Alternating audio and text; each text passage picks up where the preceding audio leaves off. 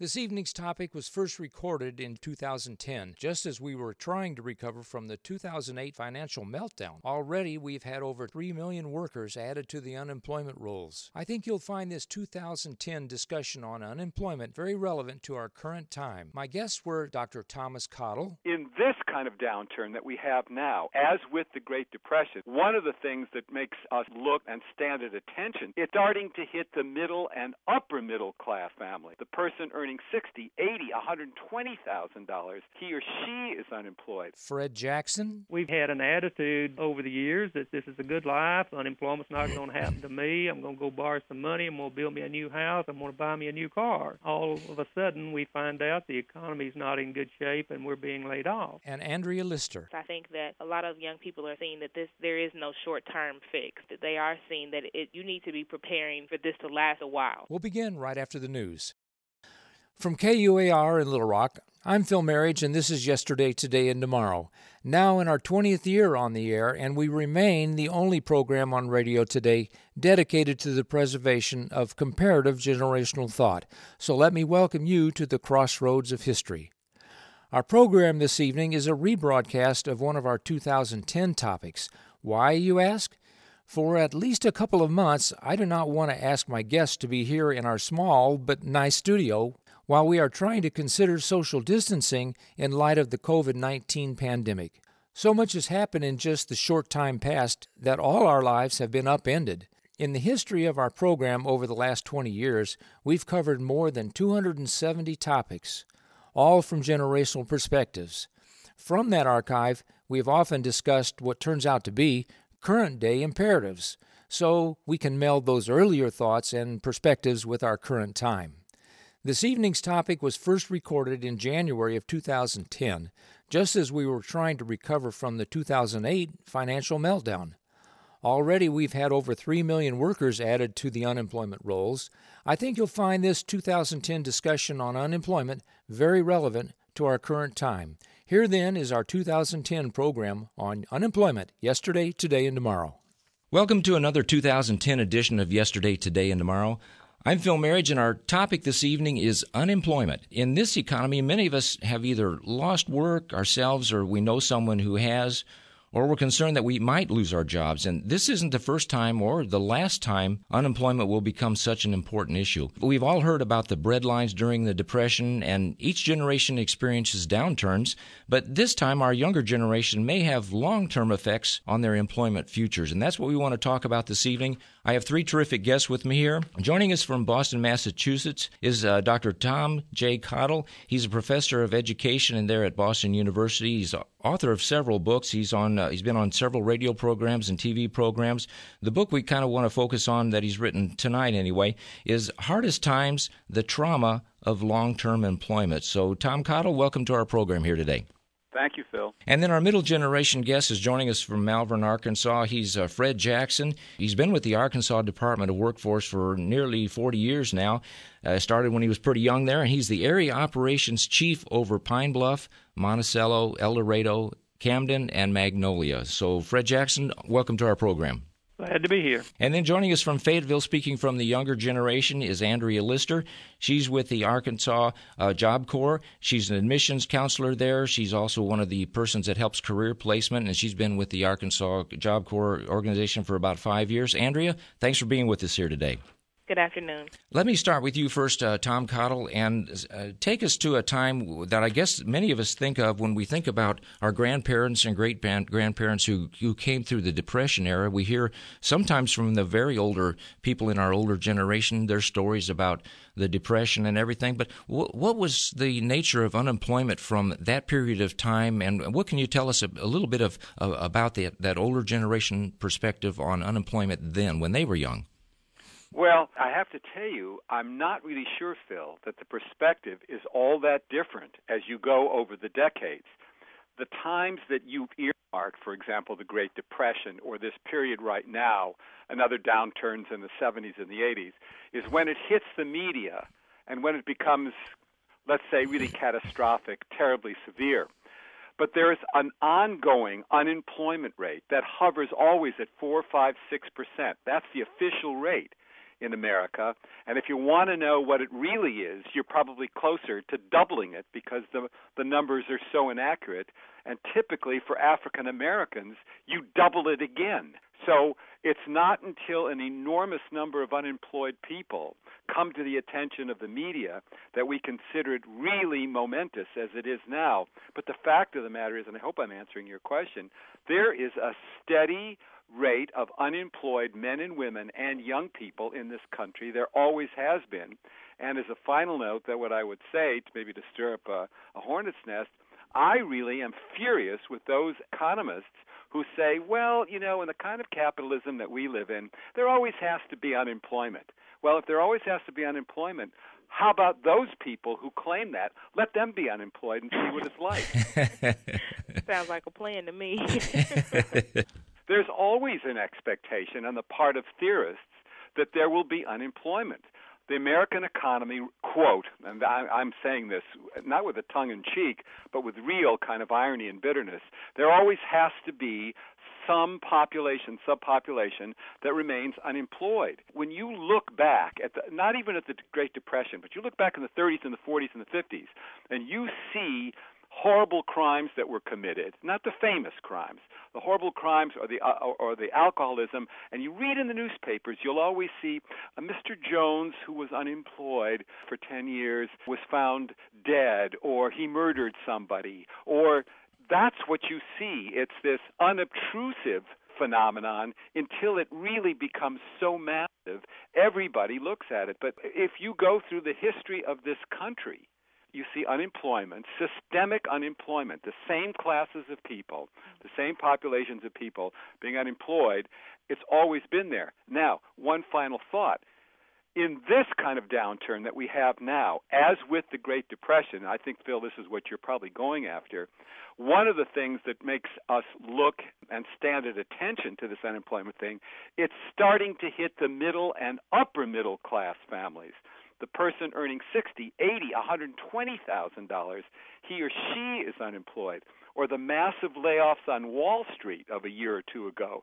That's when the newspapers really, really fill their columns with the seriousness of unemployment. So I don't mean to sound like a Marxist, but I'm saying it's not until the affluent really start suffering that the whole culture kind of rattles with the repercussions of unemployment. Until that time, the poor, the working poor, and the working classes that are unemployed, they know what's been going on. They've been experiencing it for centuries. There was unemployment before Wall Street collapsed. There's always been unemployment, 4%, 5%, 6%. And as I say, if you want to know the official figures, you've got to double it, not because the government is nefarious, but because the way we collect data on unemployment is so imprecise. Keep in mind that one of the ways we find out about who's unemployed is we telephone them. Well, when you're unemployed, one of the first things you do is you disconnect your phone. Yeah. You had a phone to begin with. So how do we know? Or we have people volunteer to walk into certain areas and knock on a door and say, hi, how many people live here and how many people are working? That's not done much anymore. So I would say, as I've said now twice, I would double the number to know what's the unemployment rate, and I guarantee you there was 8 to 10% unemployment, at least minimally in the United States, before the crash. Well, Fred Jackson, coming from your perspective and in dealing with the work that you have over this number of years, do you kind of see that the same way, or what's your take on it? Well, somewhat, but the Great Depression and the collapse in the 30s that we had really made a mark on that generation. I think it made that group more conservative. I think it made them pay more attention to their finances. And then we come along with my age group that didn't suffer through that, and we come along with a little different outlook on life. It seems that no stress growing up, not too much stress now until it gets to the point where our home, our family is affected, We've kind of had an attitude over the years that this is a good life, unemployment's not going to happen to me, I'm going to go borrow some money, I'm going to build me a new house, I'm going to buy me a new car. All of a sudden we find out the economy's not in good shape and we're being laid off. We're in shock somewhat individually, and I'm trying to speak to it from the individual point of perspective rather than from the a general state of the nation perspective, because I deal with people one at a time, as they come through our businesses.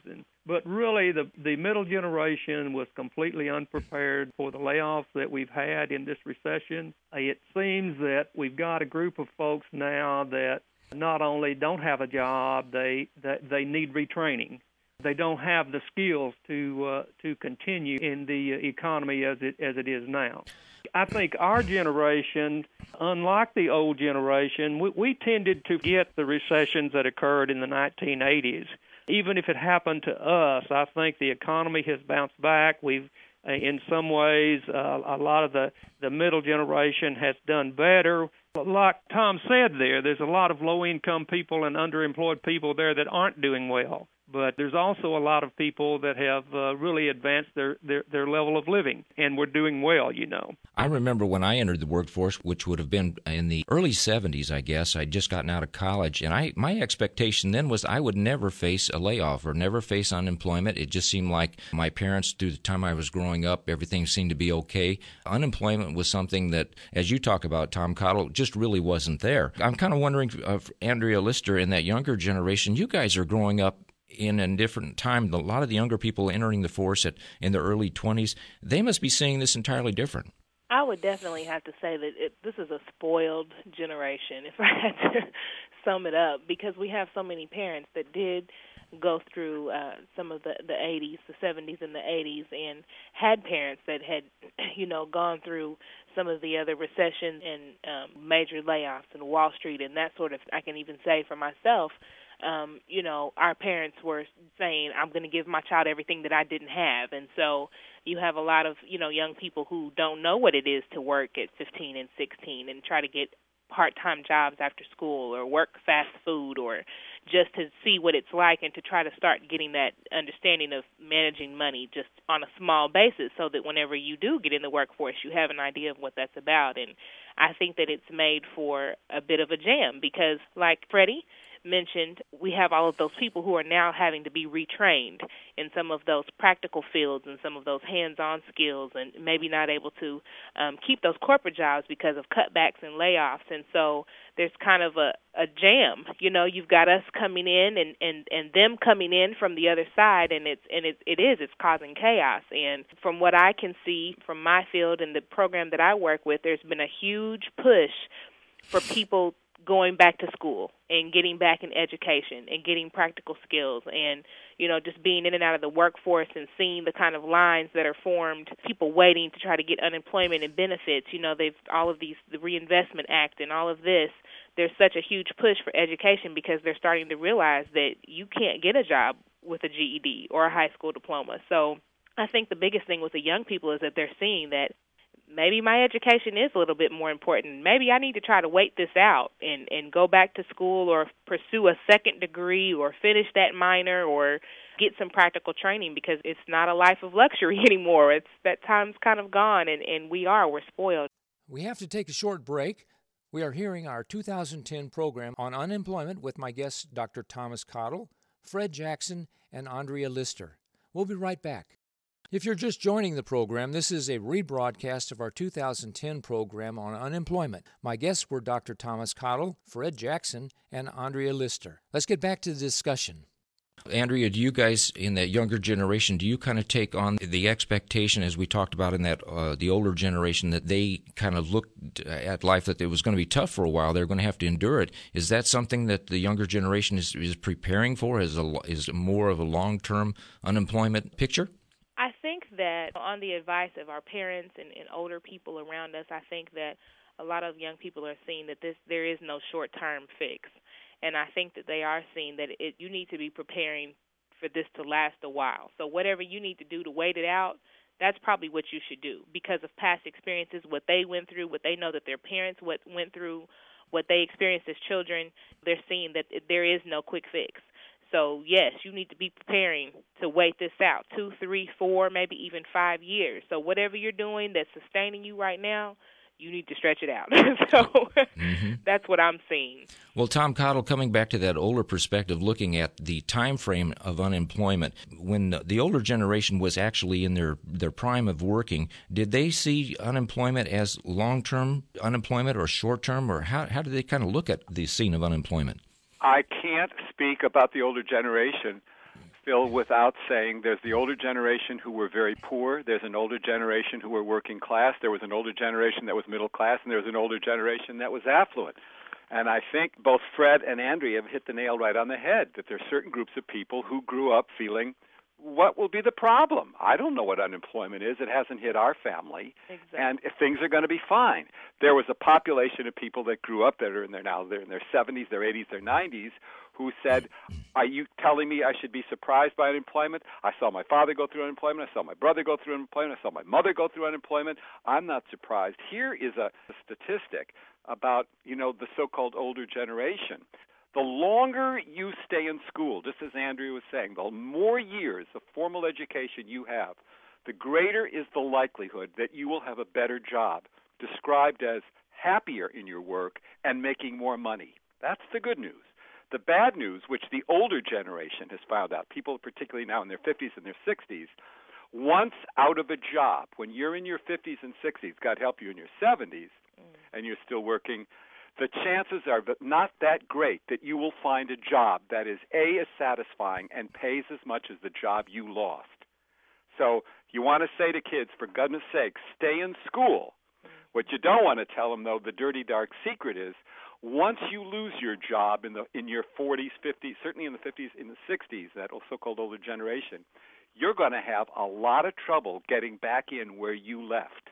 One of the things that I've seen, too, because I actually get a lot of calls from that specific age group saying, is there any way that I can get into your program? Is there, can I get a waiver? I graduated from high school, and that's all I have. And I think it seems to me that there was a period, and I would say early 70s to early mid-80s, when I don't think that there was much of a push or a recognition put on staying in school, finishing degrees, completing, because there were so many jobs that said, just finish high school, we'll train you to do what we want you to do. There was not that importance placed on that. So then those same people that said, okay, well, I'm going to forego college, or I'm going to go ahead and go to the military with just a GED, I'm just going to finish high school, are now losing their jobs, those corporate jobs that paid very, very well, and they have no practical skills because they went into the workforce in a very specialized field, and now they don't have that marketability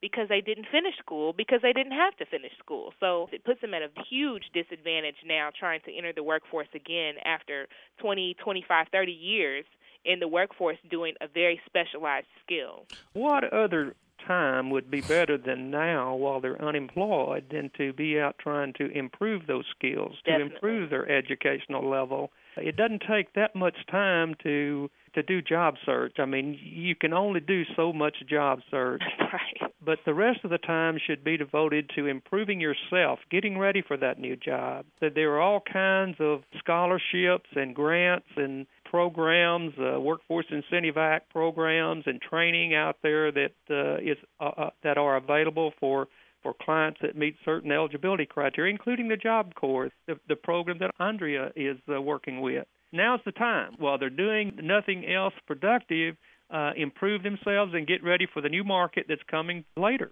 Fred, you're talking about, I think, one of the areas of unemployment I wanted to talk about, and that is the support that's there for those who are. Let me take that back to you, Tom Cottle. What did the older generation expect in the way of support when they did become unemployed? Some had programs, some had government programs, some had local and community programs, good people that were working with them, whether they're outsourcing or helping them find jobs. I don't think it's anything as we have today. One of the phenomena that you had in those days, which you still have now, and I wish I knew the numbers, is the phenomenon of the so-called discouraged worker. And those are the men and women that just simply give up looking for work. Fred has a good point. If you can support yourself, now's a tremendous time to retool and come back in a whole new way with a whole new preparation for the market. In the old days, and I think it persists, quite frankly, there are people who after 6-9 months disappear off the so-called rolls They disappear off the unemployment rolls. They disappear off the welfare rolls. God only knows what these people are doing, how they're living, where they're scrounging a living, and how they're making their money. So in the old days, there were programs of support. There was job retraining programs in most communities, although sociologists typically say, Phil, that a lot of those programs were nowhere near as successful as the kind of programs that Fred and Andrea are working in now. Well, Fred, you kind of started us on that. So tell us what people in that middle generation can expect for support. Are they really going to go out? Do they have faith that they can be retrained? Some of them are reluctant, but it's us folks who work inside the program. We have responsibility of making sure that they understand what's available to them, and in offering them the encouragement. And we have an opportunity to see most of them because most of them come through our offices applying for unemployment insurance benefits. Mm-hmm. And once they apply for unemployment insurance benefits, they're usually attached to us now through up to 26 weeks in regular benefits and then up through 2 additional federal extensions, emergency unemployment benefits after that. And, of course, that money is there coming in, and they can be in school and learning another trade at the same time they're drawing unemployment insurance benefits and be exempted from job search and not have to look for other work or seek other work during that time if they're in approved training in one of our approved training programs. There are other things. The first impact here that we have to keep them moving on and climb with income is, of course, regular benefits and extended benefits. Then in training, we have the Workforce Investment Act that provides training for people, dislocated workers who are off due to no fault of their own. We have a TANF program that provides assistance to needy families who have small children. We have trade adjustment assistance programs that offer training to people who lost their jobs due to foreign competition, foreign imports. A company moved to Mexico, for example. Of course, we have other things nowadays like energy assistance, home weatherization, food stamp programs, federal tax incentive programs, and a multitude of programs that are helpful to these people, but that still doesn't take care of the fact that they have a home that they've bought and 2 cars that they're paying for and a kid in college. We can do what we can do, but still, as we discussed a while ago, it is a bad time, a desperate time for these people, and it may be only a 10% unemployment rate in the nation or a 7.4% in Arkansas, believe it or not, whether you accept that as a fact or not, but still, if you're one of that group, it's the most important thing on your mind at any given time. Fred, you mentioned the word desperate, so I'm going to take that word back to you, Tom Cottle. I'm just imagining some of the older people that might be listening to the program, someone in their late 70s, early 80s, somewhere there, and that when they hear the word desperate, didn't they live in a much more desperate time of unemployment where there wasn't the support that was there? It's hard for me to say that they lived in a, quote, more desperate time. They lived in a desperate time. But I think Fred's absolutely right. When you don't have a job, you are desperate. You're not thinking about the 20s or your grandfather or somebody else. They were really desperate people. I think Fred's making a very good point. There are more people available now than ever were before to support these people who are unemployed. The net's broader, the net's thicker, the net's richer. But this is a desperate measure. Let's keep in mind that unemployment kills. It's not a melodramatic term. There is an enormous amount of evidence that it is a trauma to people. It is a deep wound. It hurts their soul. It hurts their psyche, and obviously it begins to erode their physical well-being, just in the area of nutrition. It is a desperate time. The book that I wrote, Hardest Times, was filled with accounts of the worst-case scenarios where people did dastardly things, horrendous things, because they were so desperate and felt their lives were over. You ask a man or a woman, what do you do? How do you do? What do you do? It's very difficult to say, I don't do anything, I don't work, I don't have a job. So it was desperate in the 20s and in the 30s and in the 40s. It's desperate for the people going through these so-called hardest times. There might have been a higher percentage at one period than another period. Right now the percentages are high. Fred is absolutely right. Whether the number is 2%, 8%, 15%, or 20%, if I'm that man or that woman who is struggling, I may be very desperate. I may be very frightened. One quick interesting point. You begin to see psychiatric and physical symptomatology appear in family members who are told that the main breadwinner may lose his or her job. No job loss, just the mere threat of it causes within 2 weeks physical and psychiatric symptoms. This has been documented. That's how severe this situation is. Well, Andrea Lister, those in that younger generation, are they feeling any senses of what Tom is talking about or Fred's talking about? Is there any desperation that you're seeing in that younger group at all? I do, and a lot of it is because of exactly what he was just saying, that desperation, because we have historically depended on our parents as ATMs. So when we go to them and we need, Mom, I have an extra class, I need a book, or my transmission went out on my car that my parents paid cash for when I was 16. That whole reality of not really having to work. I mean, our parents saying, I didn't have it, and I'm going to give my child everything that I didn't have, and then that kind of sense of entitlement also almost.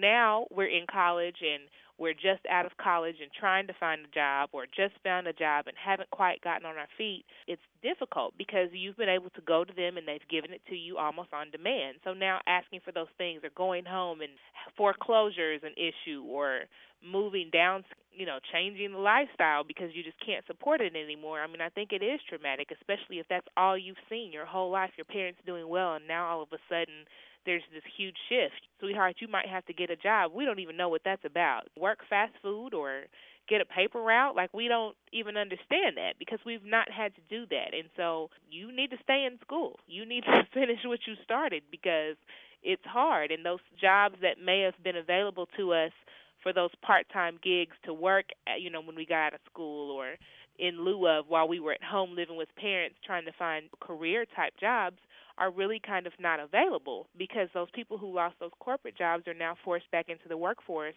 at a much lower standard. So I think it's traumatizing for the whole family, and just the realization that we may have to go to work a little sooner than we anticipated. So, are you talking about a group of people, probably this is true of any generation really, but when you've had it pretty good for a long time and then all of a sudden you see that the jobs are falling apart, that you have a sense that, well, I'm going to wait because somebody's going to take care of me? Does unemployment put fear in that younger person that they really react to it by saying, oh, well, I'm not going to worry about it because somebody's always been there to support me?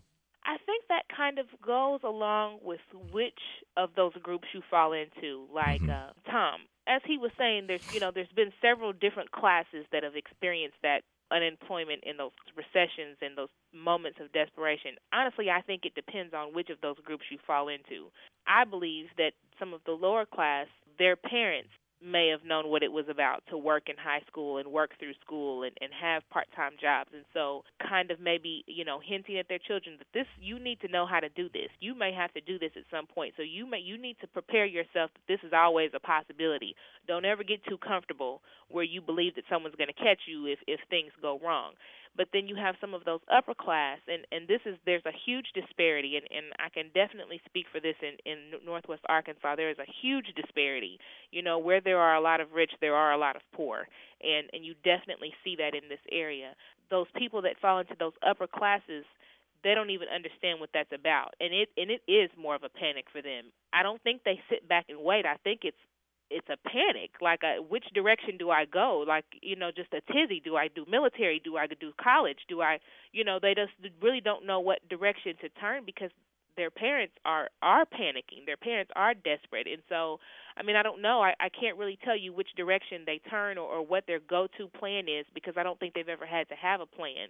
So it's just kind of a scrambling trying to figure out something where you have those lower class that say, well, if I need to work at McDonald's for a few months to help make ends meet, or if I need to get a job at the pizza place, or if I need to get a paper route, it's not that big of a deal. You know what I mean? Yes. A little bit more accepting of some of those, working class jobs just to make ends meet. Tom and Cottle in that older generation, when they were entering the force, did they just say, I'm going to take a job? They weren't that picky about it? There are some people that are picky. Typically affluent people are going to be more picky. They feel, quote, entitled. They feel, quote, that they deserve it. They went to college, let's just say, and they say, why would I want to work in a pizza parlor? If I can't get the kind of job I want, I won't work at all. I don't mean to be too stereotypic about it.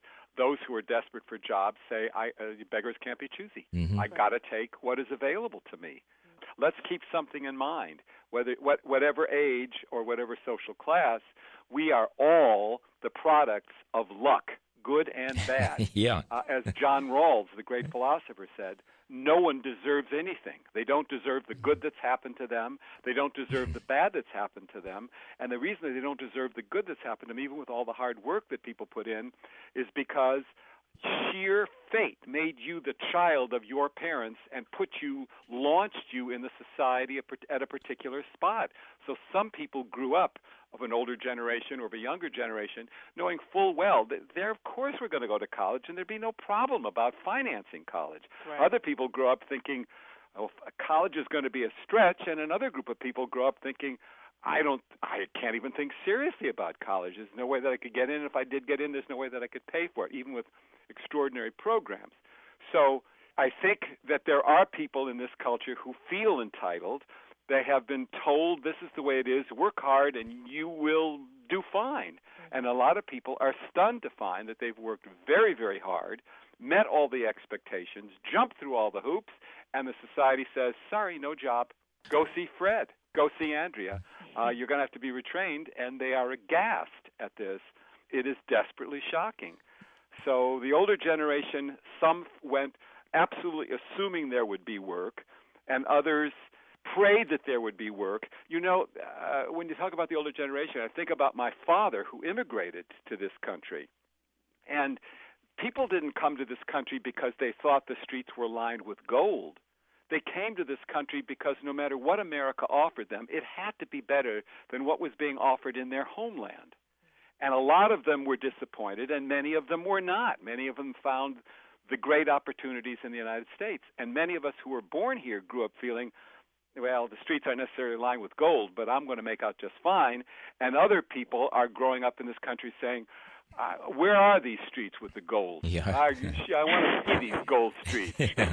We're talking about unemployment here today on Yesterday, Today, and Tomorrow. My guests are speaking from the older generation perspective. That last voice you heard was Tom Cottle, a professor of education there at Boston University, the author of one of his many books, Hardest Times, The Trauma of Long-Term Unemployment, which, by the way, I'll have a notation on that in our archive on our website at yttshow.org. Our middle generation guest joining us from Malvern is Fred Jackson. He's been with the Arkansas Department of Workforce for many, many years. He's their operations chief over several cities there in central Arkansas. And our younger generation guest joining us from Fayetteville is Andrea Lister. She's one of the admission counselors there at Job Corps. Our last break is coming up, so stay with us for more of our 2010 rebroadcast of Unemployment. If you're just joining the program, this is a rebroadcast of our 2010 program on unemployment. My guests were Dr. Thomas Cottle, Fred Jackson, and Andrea Lister. I hope you are impressed with the relevance of this now 10-year-old discussion as it relates to our situation today. Let's get back. Getting back to the topic of unemployment from the male-female point of view, Tom Cottle, let me talk to you about a time in our society, that period of time when unemployment hit a family where there was only one wage earner. I don't know that there's ever been a time that women didn't, quote, work. Women have always worked. Right. I love you, Tom. Give me a break. You know, this woman doesn't work. She's just raising 4 children, taking care of absolutely everything. And women worked to support their families. We don't talk about those women 20, 30, 40, 50, 60 years ago, but there were single-parent families. There were women that were scrounging, who were doing the work to raise the money to support their husbands, or in the absence of a man, to raise their family. We've always had women working outside the home trying to earn money. Nowadays, we have, hopefully in a more equitable culture, both genders working, although, as you know, even in those families where both man and woman work outside the home, forgive me for being this heterosexual bias here, but when man and woman, because you asked about women, when man and woman work outside the home, women still do the majority of work inside the house. So they still work harder than as hard as they've ever worked. The problem that we have now is the single-parent family, typically, when it's headed by a woman, is usually code word for poor. That's one of the great problems. And we also know from Arlie Hochchild's work, the longer you stay in school, the greater likelihood you will not become a teenage mom. And those women who have children early and those women that don't have great sources of financial resources, their we're going to be looking at unemployment as one of the scariest prospects that will ever face them. How will they put meals on the table? How will they pay for medical care, which is an appropriate topic right now, what's going on in the United States? And there are these social programs, God bless them, whether they're Head Starts, whether they're food stamp programs or whatever, but they're a group that can be absolutely desperate given the circumstances of their lives. I'd like to interject here just from an experience that I had here in Fayetteville. Did I misspeak, Andrea? No, not at all. Okay. Not at all. I definitely agree. But one of the problems that we're facing in this area is that there are several increasing numbers of single-parent families that are headed by men. And because so many of these programs have been geared towards helping single mothers, some of these programs are kind of having to revamp the way that they do things. I know of a man that has a child that the mother is on drugs, and he went to go get help and he couldn't get help.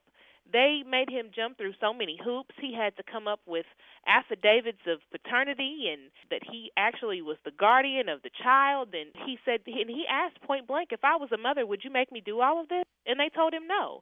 And so I think that some of those programs that were in place are going to have to be revisited, and maybe, some of the guidelines are going to have to be changed, because there are some families out there. I don't know what kind of percentage they represent, but some of those programs are designed to help, but not necessarily everyone. The programs are definitely there, but they need to be geared towards everyone, not just the single moms, because a single parent needs help regardless of sex. They need all the help they can get. So, amen. What is the future of unemployment, and especially taking into consideration your book on the trauma of long-term unemployment? Are we seeing long-term unemployment as part of our future? You want me to read the future? If I could read the future, I would be out investing in the stock market. I think the way capitalism is conceived in this country, there will always be unemployed people. They will come from the lower reaches of the culture because the people in the upper reaches of the culture will get help. What we're seeing now is an erosion of the employment world, even in the classes that creep towards affluence. I think about all those people in the financial world that were laid off. It is not a culture yet that is willing to look out for all people. This is just my bias. My bias says it is not a culture that looks out for the common weal, that looks out for the well-being of somebody else. It's not a culture where we're trained to say, I really shouldn't have this unless I know that all people are safe and all people have it. That's what's accused of being a socialist or even a communist, et cetera, et cetera. And yet these programs that support people who are unemployed come from people that Fred and Andrea work with, come from people of really goodwill who are looking out for others other than themselves.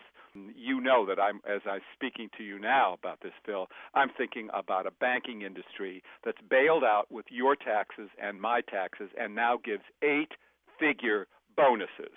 It is as obscene as any sex on television.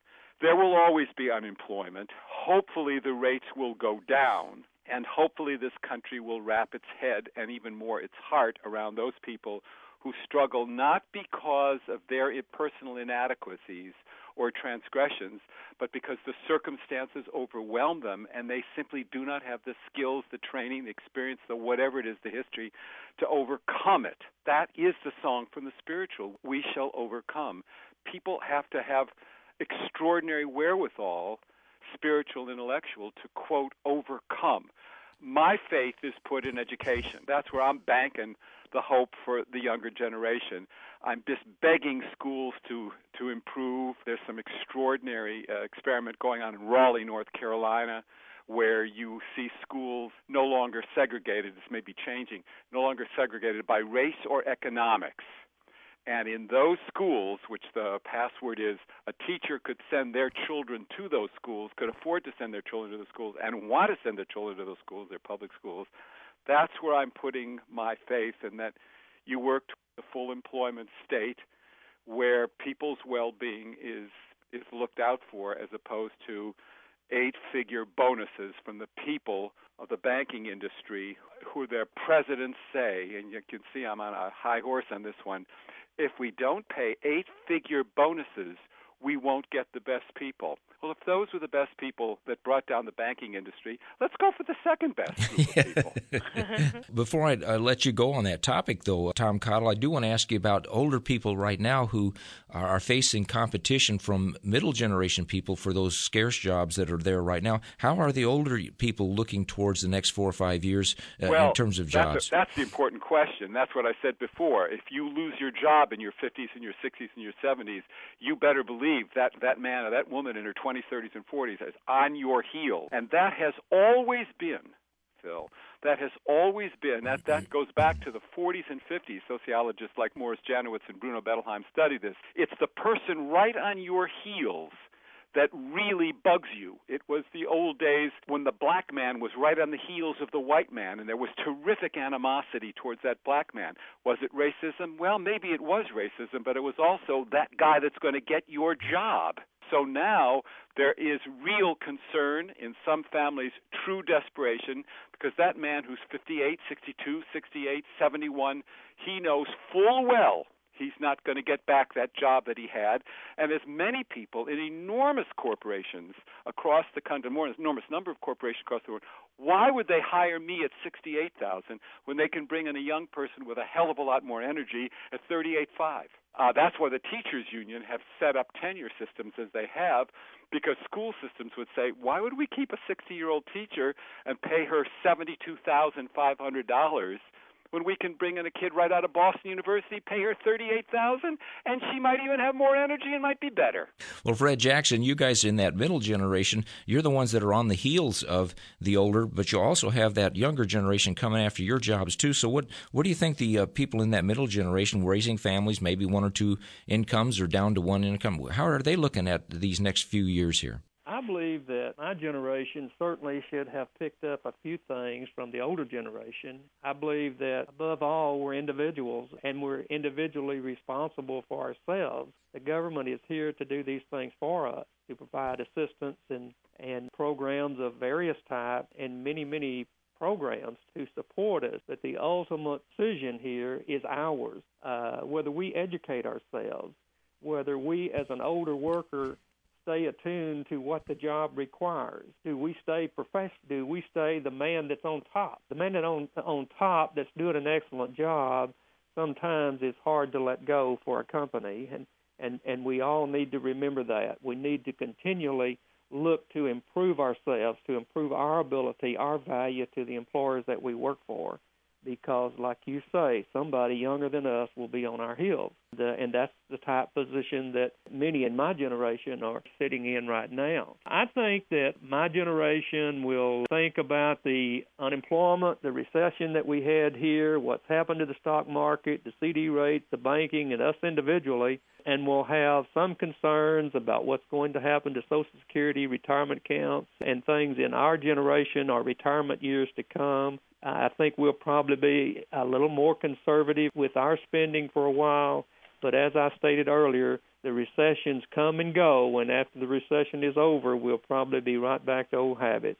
Andrea Lister, as you listen to that, yours is that younger generation that will probably go through several more ups and downs over the course of your time on Earth here. What are you guys looking at as the future in terms of unemployment from what we've talked about here today? From what I can see, I think what's going to be important is that we diversify. Not only do we need to be educated, and I agree wholeheartedly with Tom, education is definitely probably where we need to be putting our money, but not just book learning. We need to have practical, everyday skills. We need to get back to teaching kids how to balance checkbooks, how to run a paper route, how to count change, how to work at Sonic or Burger King or McDonald's, because you just never know, and you need to be prepared for whatever. I think we just need to get back to a scrappy mentality where I will do whatever I have to do to make it, even if that means taking that job that's a little bit of nothing. And I think that it's just going to be a matter of really preparing for any situation, and not just preparing ourselves, but preparing our kids as well, because that's the issue, is that all of that sort of learning has just kind of been forgotten or thrown to the wayside for technology and all of these high-tech learning and all of these kinds of things. So I think it's just going to be important for us to get back to having a firm understanding of what basic skills means, what that actually entails, and just having hands-on learning as well as formal education. I couldn't agree more with what Andrea just said, but I do want to throw in 2 cents, which is you have an enormous population of young people now in this country who are functionally illiterate, and you have a population of kids who are computer illiterate. And if you want to talk about kids at risk, an illiterate person is at serious risk. If they can't read and they can't manipulate the computer, they're going to be at a profound disadvantage. This does not take away with Andrea's good points, but this concerns me too, Phil, that there are kids coming out with high school diplomas who cannot read a bus ticket. That's right. And then they come to me.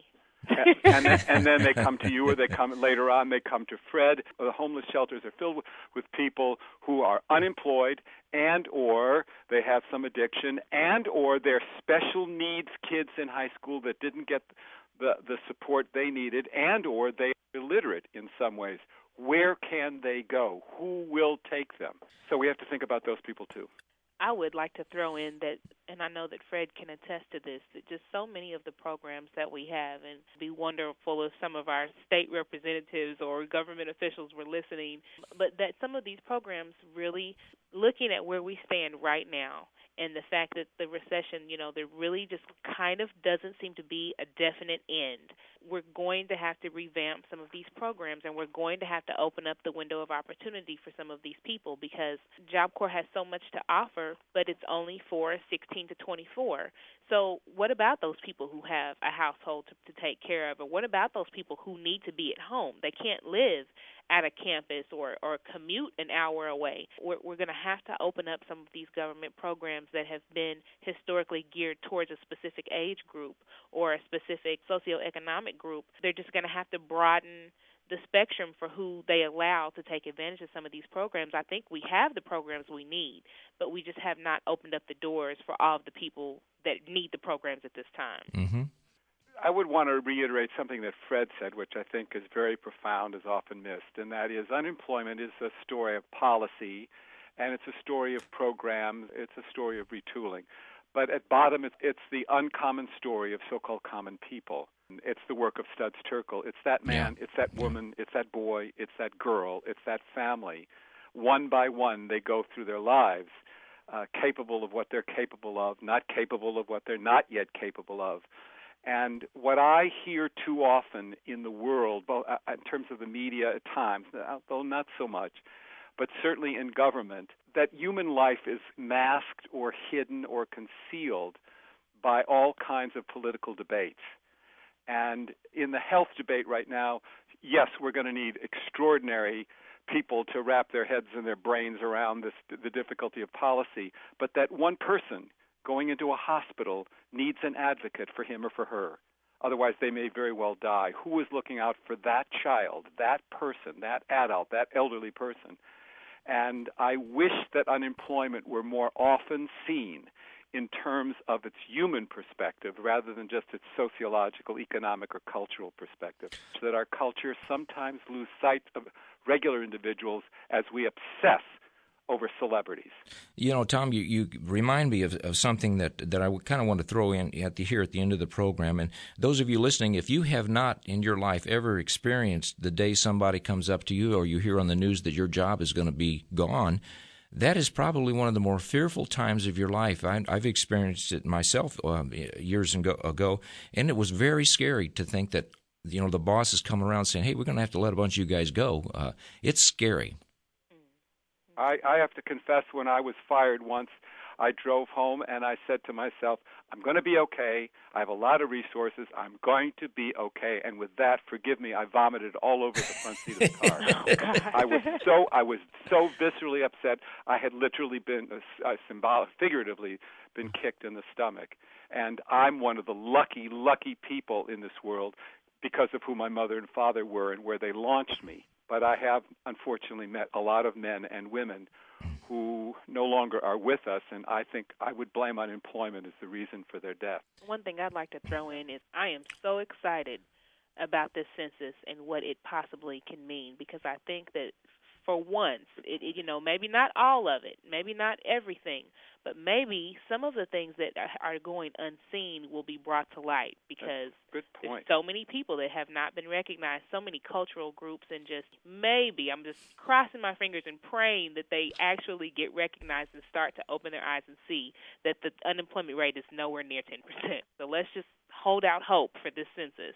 Folks, we've been talking about unemployment here today on Yesterday, Today, and Tomorrow, and I can only tell you, if you're listening to the half-hour version of the program, there is tons more available to you at the podcast, so I encourage you to go to yttshow.org, download the podcast. If you're a person that's facing unemployment, or you've gone through it, or your kids are going through it, this is a discussion that you might want to share with them. I've had a great time talking with my guests. Speaking from the older generation and joining us from Boston, Massachusetts, has been Thomas Cottle. He's a professor of education there at Boston University, author of many books. He's been on TV on many different radio programs over the years. His book that we were focusing on today is Hardest Times, the Trauma of Long-Term Unemployment, and I will have that information on our website. Tom Cottle, so glad you were with us here today. Oh, my pleasure. Thanks to you as well as to Fred and Andrea. And then speaking from that middle generation, joining us from Malvern has been Fred Jackson. He's with the Arkansas Department of Workforce. He's the area operations chief over there in Pine Bluff, Monticello, El Dorado, Camden, and Magnolia. Fred Jackson, really glad you were here with us too. Glad to be here. And our younger generation guest joining us from Fayetteville has been Andrea Lister. She's with the Job Corps up there in Fayetteville. She's the admissions counselor. She's also a career placement officer with them. Andrea, speaking from that younger generation, did a great job. Really glad you were with us here today. Thank you so much. I was glad to be on. I hope you've enjoyed this rebroadcast of our 2010 discussion on unemployment. These are very difficult times for all of our generations.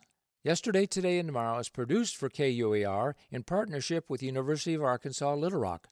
Our podcasts are online at kuar.org, and send your suggestions and comments to ytt@kuar.org. Be sure to join us the first Friday of each month at 7, and thanks for listening.